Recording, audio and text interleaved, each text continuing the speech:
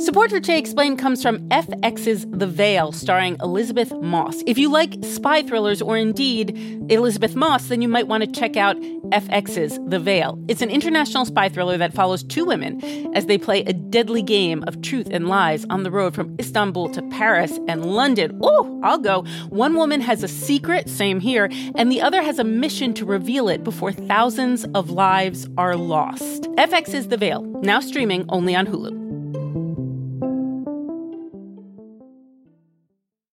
Apple Card is the perfect cashback rewards credit card. You earn up to 3% daily cash on every purchase every day. That's 3% on your favorite products at Apple, 2% on all other Apple Card with Apple Pay purchases, and 1% on anything you buy with your titanium Apple Card or virtual card number. Visit apple.co/card calculator to see how much you can earn. Apple Card issued by Goldman Sachs Bank USA, Salt Lake City branch, subject to credit approval, terms apply.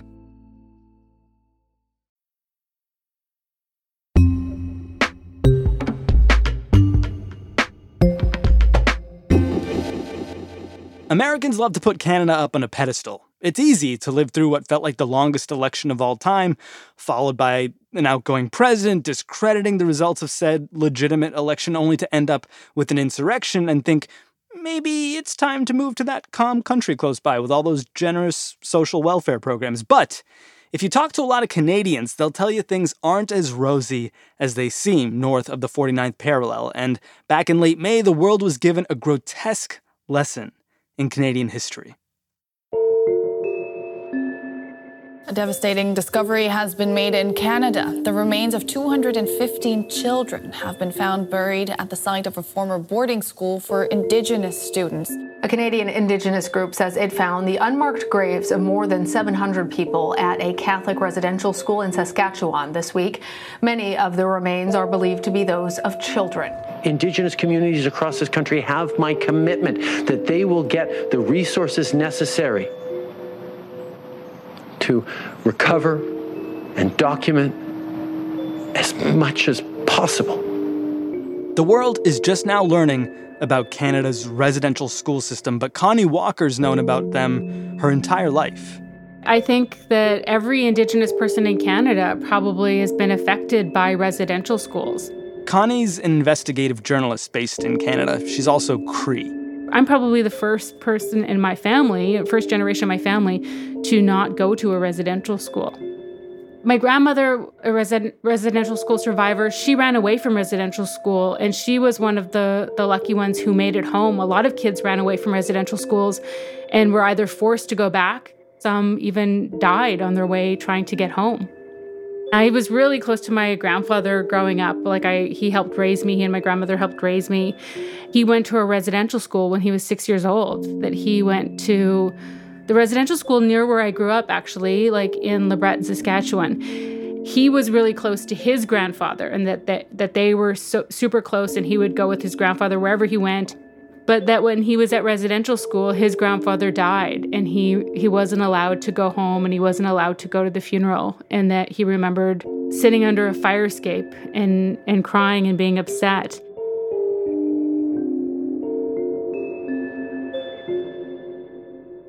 How has the country's understanding of these residential schools changed in the past few weeks? I feel like it's gone from not knowing about it or not talking about it or not understanding to really kind of being shocked and for there to be this awakening that's happening now. White people or other Canadians are paying attention to it in a way that they've never have before. So for over 100 years and at over 100 different schools across the country, Indigenous children were forcibly removed from their families by the Canadian government and forced to attend these residential schools. And what they were these large boarding schools where children as young as 3, 4, 5, 6 years old were taken from their families, often by force. Often it was actually the RCMP, the Royal Canadian Mounted Police, who would take these children away and force them to attend these schools, where their hair was cut. They weren't allowed to speak their language, even if it was the only language they knew. They weren't allowed to practice their culture. They were separated from not only their parents, but even their other siblings within the school. And the goal was total assimilation. They wanted to strip Indigenous kids from their culture and identity and teach them that what they were, Indigenous, children, was wrong. And along with, this kind of what's been described as cultural genocide that occurred, a lot of these children experienced terrible physical and sexual abuse in these schools. A lot of them also, didn't receive adequate nutrition. There was a lot of disease that was rampant in these schools. But these schools were not something that, are a distant past. These are schools that were in operation until 1997 here in Canada.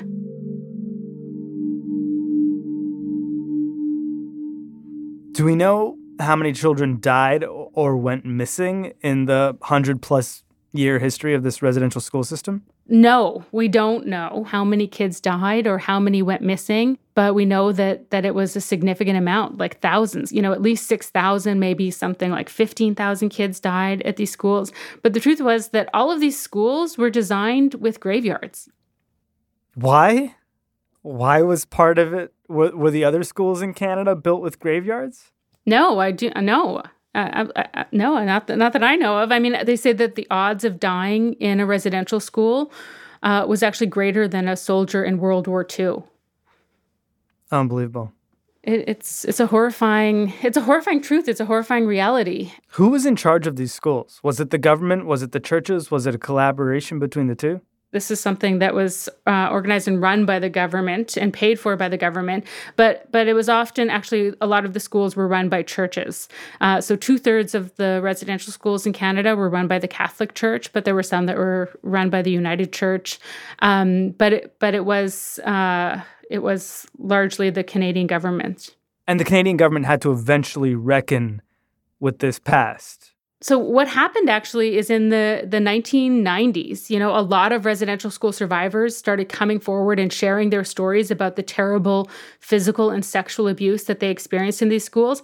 And they started suing the federal government and they started suing the churches that ran these residential schools. And so the federal government then came to the table, and they negotiated this residential school settlement, Indian residential school settlement. And so as part of the residential school settlement, survivors, if you attended a residential school, you got a lump sum payment of $10,000. But if you experienced, and if you could prove that you experienced physical or sexual abuse, you had to go through this separate process called the independent assessment process, which was basically a hearing where you had to divulge in graphic detail the level of abuse that you experienced. And if you could prove that this abuse had occurred, and if it could be corroborated in some way, then you were eligible for a larger payment. And it was through this residential school settlement process that led to the creation of the Truth and Reconciliation Commission, which was a commission that traveled across Canada for 6 years, hosting these events in order to gather testimony from residential school survivors. My mother and father had 13 children, and every single one of us had gone to residential school. So bringing as many residential school survivors as they could to these gathering places where they could share their story so that we could understand the truth about what actually happened in these schools. I went through sexual abuse. I went through physical abuse. And the one thing that we suffer the most is the mental and spiritual abuse that we carry the rest of our lives. And I've passed that on. I've passed that on so dreadfully to my daughter. And then when they released their final report, there was a whole section in this final report that was delivered to the Canadian government, along with 94 what they called calls to action, which were kind of a guide map, a roadmap for the Canadian government and other governments and organizations to follow that are supposed to lead towards a reconciliation or an understanding of what happened in this country. And in that final report, they talked about these missing children. They talked about the unmarked grave sites that were at these schools across the country. And they actually asked for funding to try to find them and to try to locate them, and that funding request was denied. Obviously, with the discovery of what's happened in Kamloops and with the public outrage and uproar about this truth, governments are committing money and committing to face this truth about our shared history. Actually, it's the First Nations who have been leading that. The Cowsis First Nation, where they discovered 715 graves just last week. That was an initiative that they took on. Same with in Kamloops. And now since this news has broken, now there are pledges from the federal government and the provincial governments to help identify and find these grave sites. For all the pain that's out there in Canada right now, who is owning this in this moment?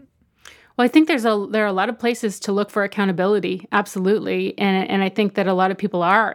Certainly the federal government obviously has apologized previously for residential schools, but I think that what people are pointing to now is the Canadian government's inaction around the calls to action that were identified by the Truth and Reconciliation Commission. And then also the churches. I think that a lot of people are looking at the Catholic Church and their role in residential schools and really looking to the Catholic Church for an apology.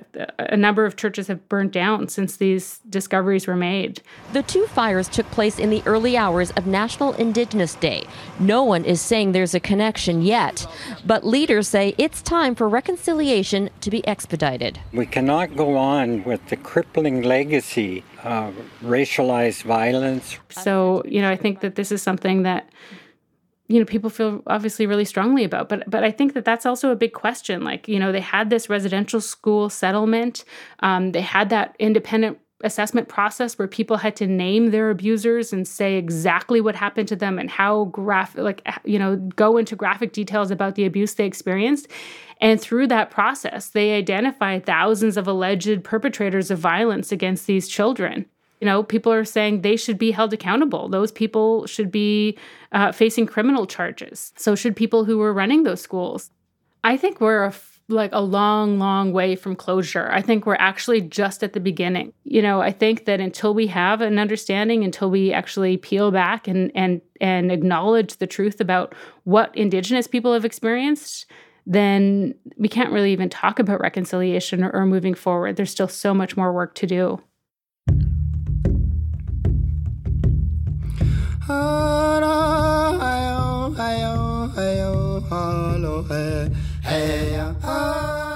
As the daughter of a residential school survivor and the granddaughter of a residential school survivor, so much of my work has been immersed in trying to understand what it means to be an intergenerational survivor of residential schools and how the trauma that my parents and grandparents experienced as children has continued to impact not just my family and my community, but every single family. Look how the stars shine for you, my one and only you. They're telling you I love you.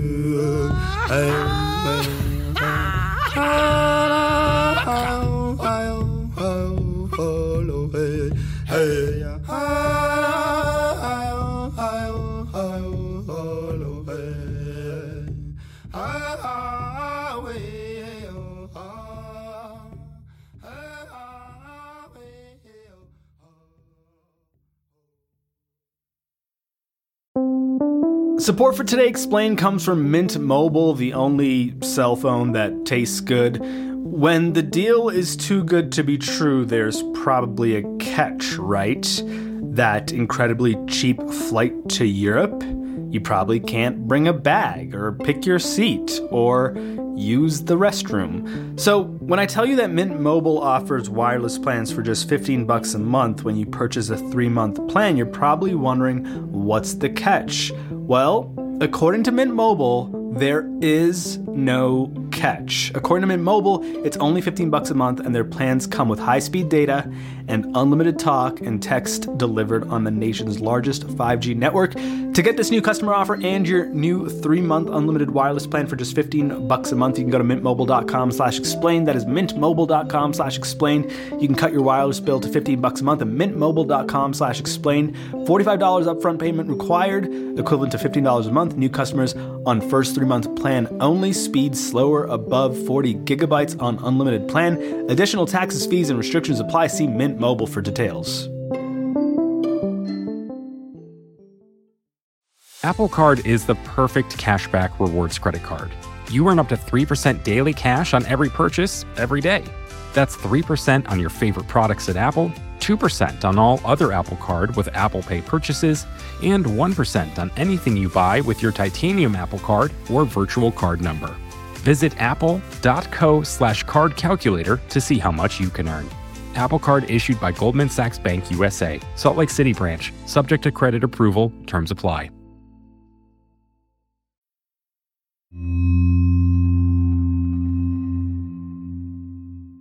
All right, so Canada's got some unbelievably dark history to work out, but to the surprise of probably no one, the United States does too.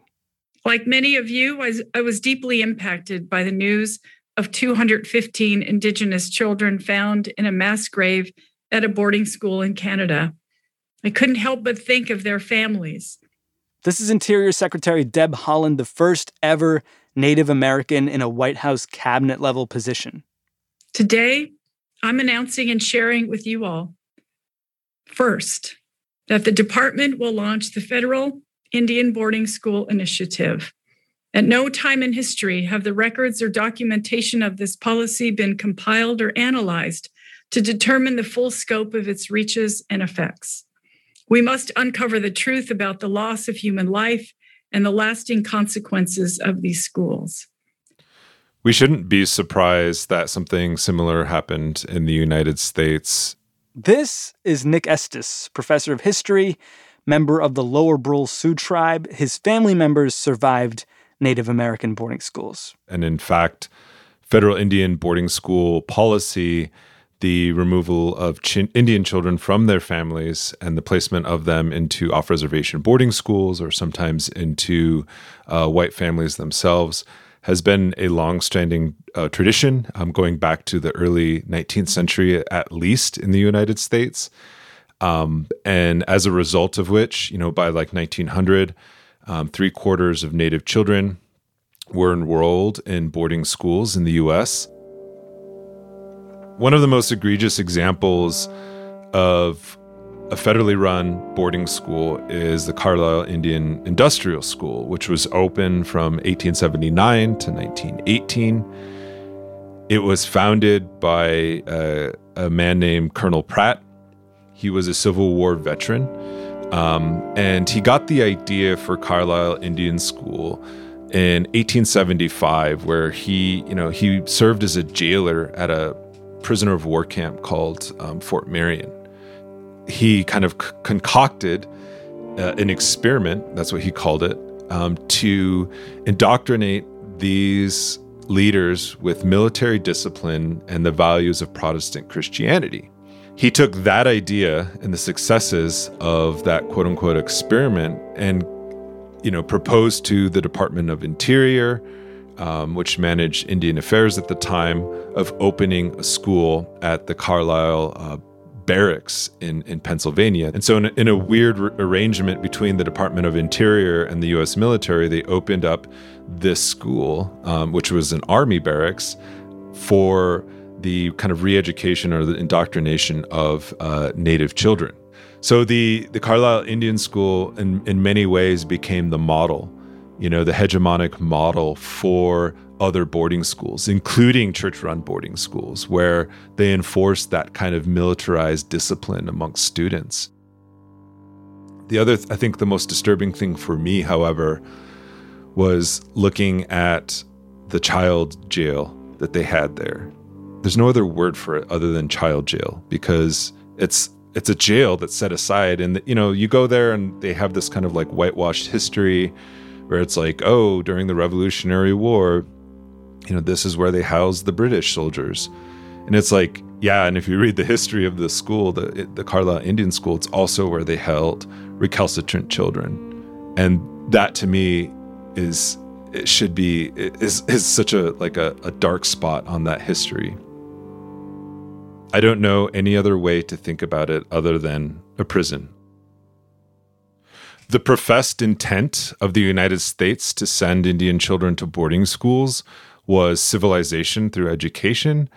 But as we look back at the policy, especially in the latter half of the 19th century, the express purpose of boarding schools was to remove Native children from their families, and in some instances to force, to quote, force the good behavior of their parents. And in this instance, especially in places where I'm from, in Lakota country, in the western part of the United States, they were trying to implement or force upon Lakota people or the Western Indigenous nations a policy of allotment to force Native people into what would be considered kind of the civilizing effect of private property ownership. So they used the taking of these kids to get the adults to comply with this land allotment thing, which was essentially just a land grab? Yeah. I mean, it was clearly intended to open the West for further white settlement. Do we have any idea how many children went missing? How many children may have died? The question needs to be posed to the Bureau of Indian Affairs. How many children died? Because they kept meticulous records of these children. But when you go into the archives in their so-called dead files, that's the name that they called them, there are entire index cards missing of these children, how they died. And so what they pieced together is the telegrams that were sent back to the parents if they were notified of the child's death. Sometimes they wouldn't be notified until the spring or until years later, and sometimes they wouldn't be notified at all that they were going to bury this child. They very rarely sent the bodies back on the train because it was considered too expensive. It was appropriate to send the children when they were alive on the train, but it wasn't appropriate to send them after they had passed away. And so the accounting of which needs, it's all been done mostly by tribes themselves trying to find their ancestors, and independent researchers or non-governmental organizations who have been tasked with this.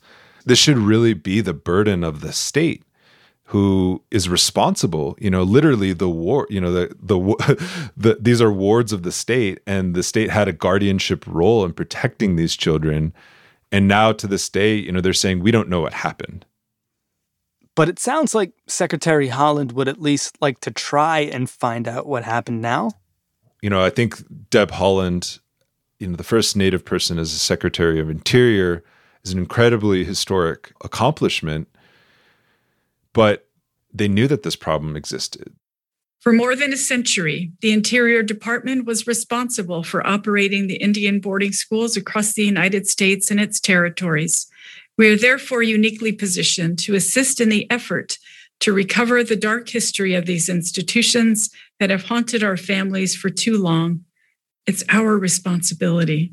There have been several FOIA requests, Freedom of Information Act requests, submitted on behalf of tribes, submitted on behalf of, non-governmental organizations, trying to get answers to these questions. Each of those children is a missing family member, a person who is not able to live out their purpose because forced assimilation policies ended their lives too soon.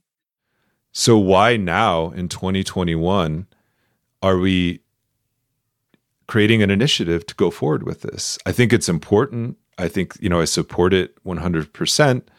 But at the same time, what is the scope, of this investigation? Can the United States learn anything from Canada?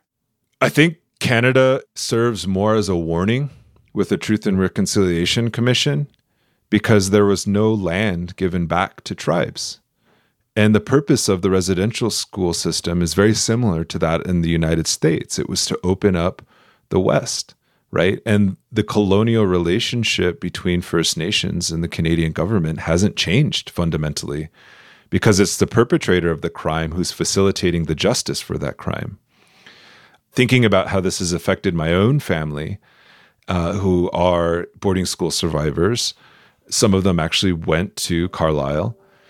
How do you return those lives that you've taken? I don't know if apology is enough, or even, acknowledging it is one thing. That's a step in the right direction.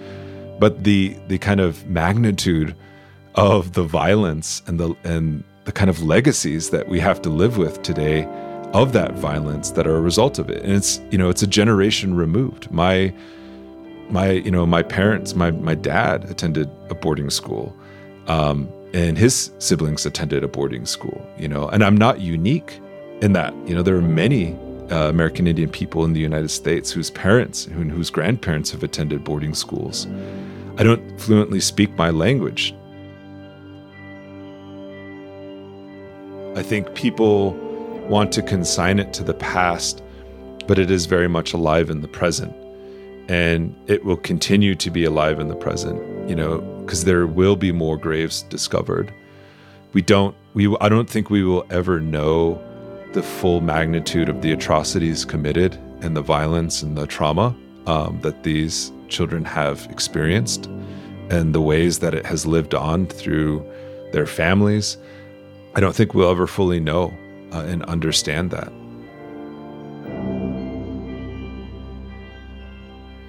Nick Estes has a podcast. It's called the Red Nation Podcast. Connie Walker, who you heard from earlier in the show, has a few herself.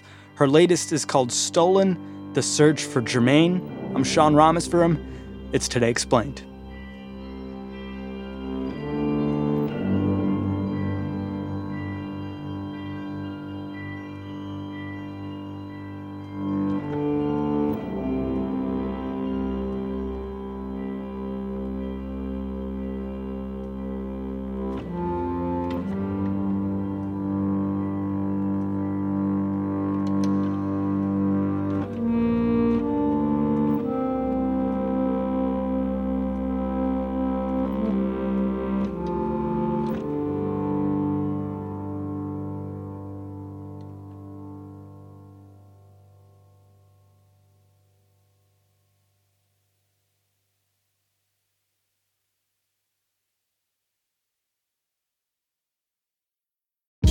Hey, this is Scott Galloway, author, professor, entrepreneur, and most importantly, host of the Prop G podcast. We got a special series running on right now called The Future of Work, where I answer all your questions on, surprise, the future of work. Questions including, what are we missing when we work remotely? Or how do we handle work-life balance when a major opportunity comes knocking? From the provocative to the technical, we're offering insights you won't want to miss. So tune in to The Future of Work, a Prop G Pod special sponsored by Canva. You can find it on the Prop G Pod wherever you get your podcasts.